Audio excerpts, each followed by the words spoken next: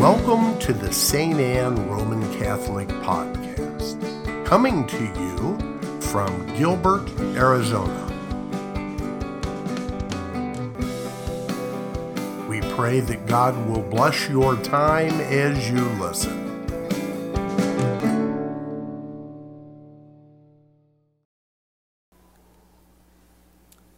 Dear friends, welcome to the liturgy of the 31st Sunday in Ordinary Time. Last Sunday, the pastor, Father Sergio, addressed us from afar with comforting words as a caring shepherd who thinks of his flock despite the distance that separates us.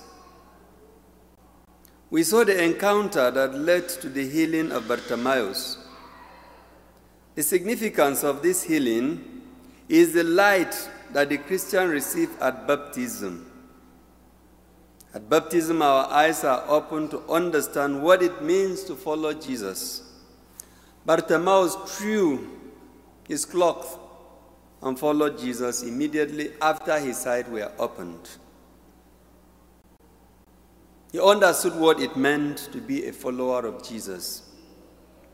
A couple of Sundays ago, a young rich man confronted Jesus with the all-important matter of what he must do to inherit eternal life. Today, it is the expert of the Jewish law, known as the scribes, that sucked Jesus' audience with another mind-boggling question about the greatest commandment. The Jewish rabbis have up to 613 precepts of the law. 248 of them were commands, and 365 prohibitions. Moses at Mount Sinai had a summary version known as the Ten Commandments.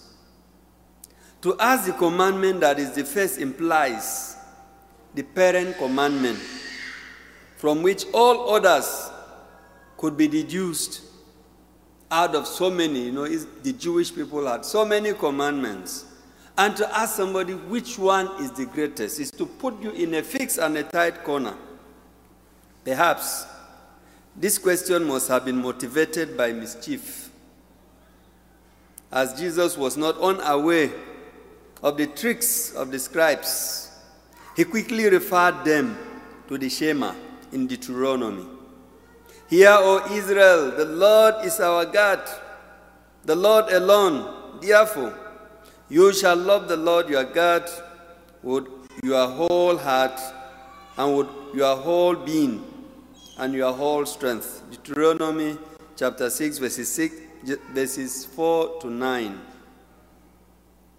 The Shema is cherished by the Israelites, meant to be recited to children daily and talked about at home, abroad, bind on hands, wear on foreheads, written on the doorposts of houses and gates.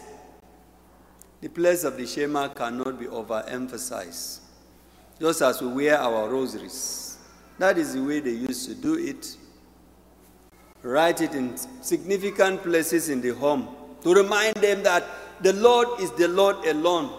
They shouldn't have any, and they should place him far above any other interest. The command to love Yahweh is considered as fundamental and all-inclusive stipulations of the covenant. Israel ought to love God above everything, putting God first before everything, before every other thing, and serving him with every atom of being, the body, the soul, heart, mind, and strength, and whatever that promotes God's glory. The second is not far from the first. It hinges on the love of neighbor as yourself. Leviticus 19, verse 18, commanded that Israel love his or her fellow Jew. But even before Jesus commanded that, the Israelites the Israelite loved his fellow Jew. The command was extended to include resident aliens, as depicted in the story of the Good Samaritan. That is not just loving a Jew, but loving other people that live side by you. The love of God and neighbor is like a coin of two sides.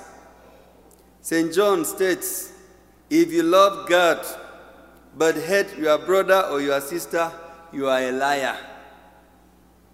For whoever does not love a brother or a sister whom he sees cannot love God whom he does not see. 1 John chapter 4, verses 20. The Acts of the Apostles clearly said this, that they live in community and whatever they had, they shared together. So Aristides describes the first century Christians to the Roman emperor. Thus, they loved one another. They never failed to help widows. They saved orphans from those who will hurt them.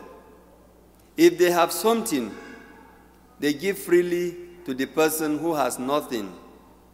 If they see a stranger, they take him home and are happy as though he or she were a real brother or sister. They don't consider themselves brothers and sisters in the usual sense, but brothers and sisters through the Spirit in God. What a warm community that shares their worries, fears, and anxiety with one another. Sad to note that we live in a world with so much hatred, animosity, and bitterness among brothers and sisters of the same womb, husband and wife, children and parents, neighbors and colleagues in same office. What is the cause of all these animosities, bitterness, and hatred? It's not far from jealousy, envy, backbiting, resentment, hatred, frustration, fear. The only antidote to all this is love. Today, Jesus greets us with the message of love of God and love of neighbor. Hatred. When they talk of hatred, if you have not experienced it, it looks very strange. But when you encounter people that hate you and they will speak bad of you, but the good thing is that they are not your God. God is in heaven, and he is the one that lifts his servant when he wants to lift him.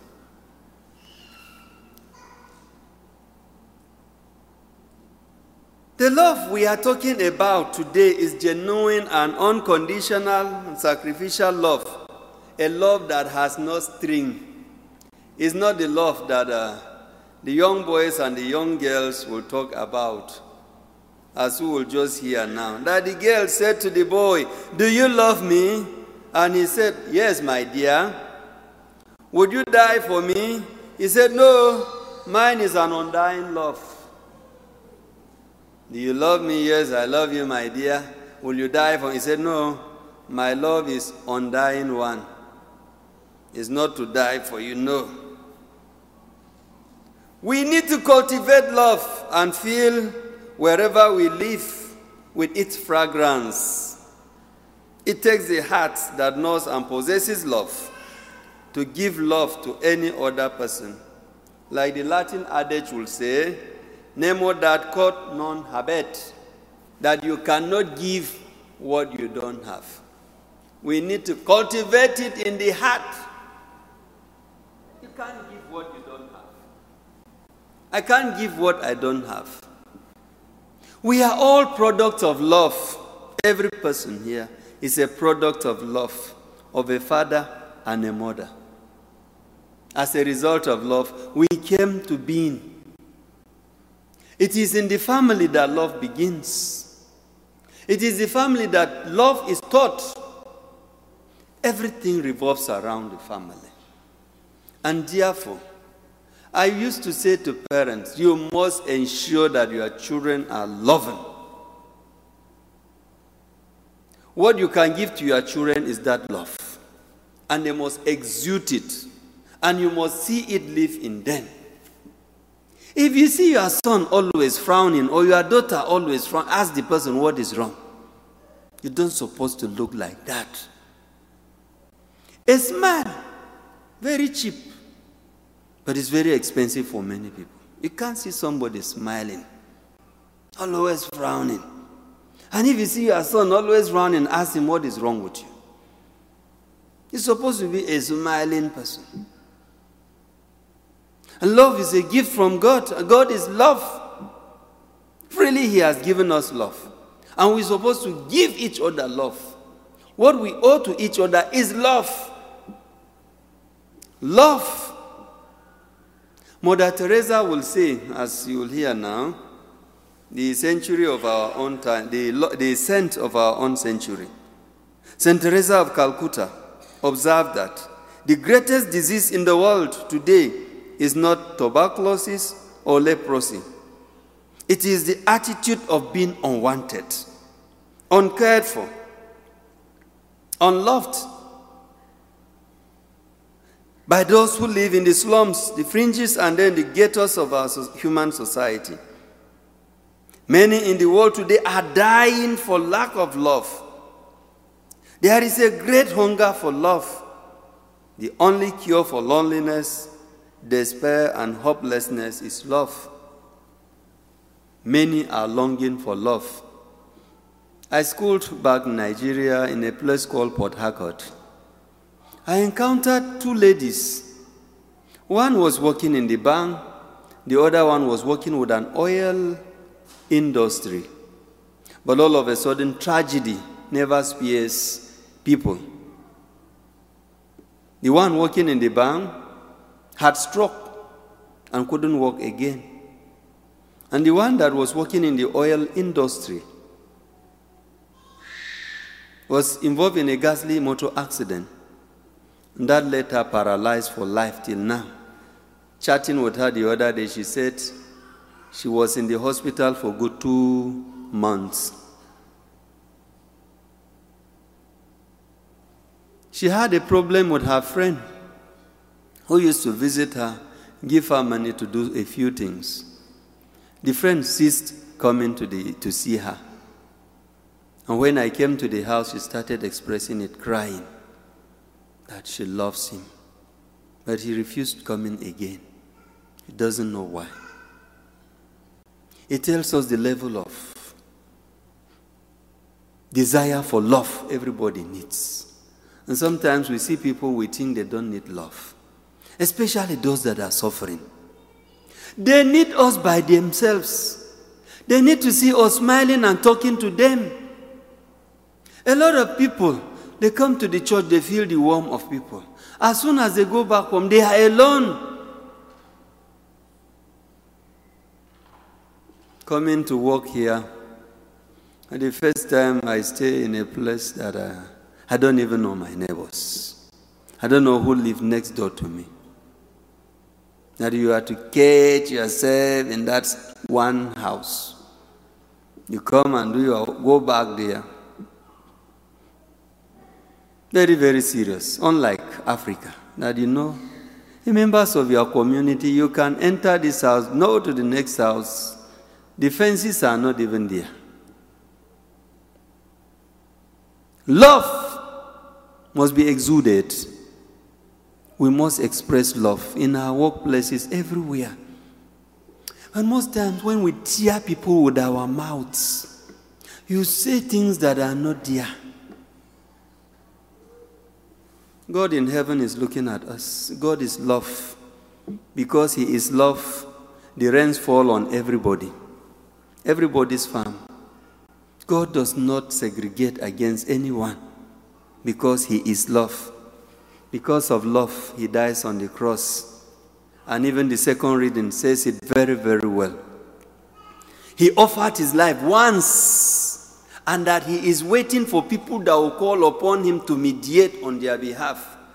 He puts us online with God as far as our needs are concerned. For the Levitical priest, he offers his offerings regularly for his own sin and for the sins of others. But this priest, the high priest, offered this once on the cross, and he doesn't need to offer it anymore. Because of love, he offered himself on our behalf. If we are loving, we'll be charitable and be guarded in what we say about other people. We will not crucify them with our mouths, tongue-lash people, say what we want to say, but we are not their gods. God decides, and God knows who is good and who is better. If we are loving, we'll be guarded with what we say. And then finally, Mahatma Gandhi appreciated the beauty of Christianity and often gave it at his belief that Christianity could play an important role in uplifting of India.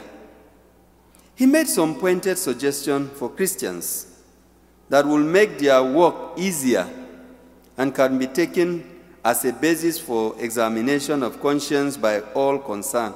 First, he said, I will suggest that all you Christians should begin to live more like Jesus Christ. And we should be carbon copies of Jesus. No difference between the Christian and then the Christ himself. Secondly, I would suggest that you practice your religion without adulteration. Adulteration of religion, we turn it to be what we want it to be, not what it's supposed to be. And thirdly, we should make love central in our lives, for love is central in Christianity. Love should be like our common denominator. Above all, love of God, horizontal, vertical, and love for brother and sister as ourselves. When there is love, the backbiting, insults, and others we pour on and heap on people will be reduced to the barest minimum.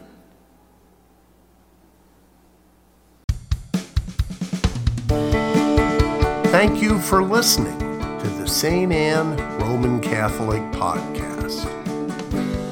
For additional podcasts and media, visit us on the web at www.stanneaz.org. Again, that's www.stanneaz.org. St. Anne, pray for us.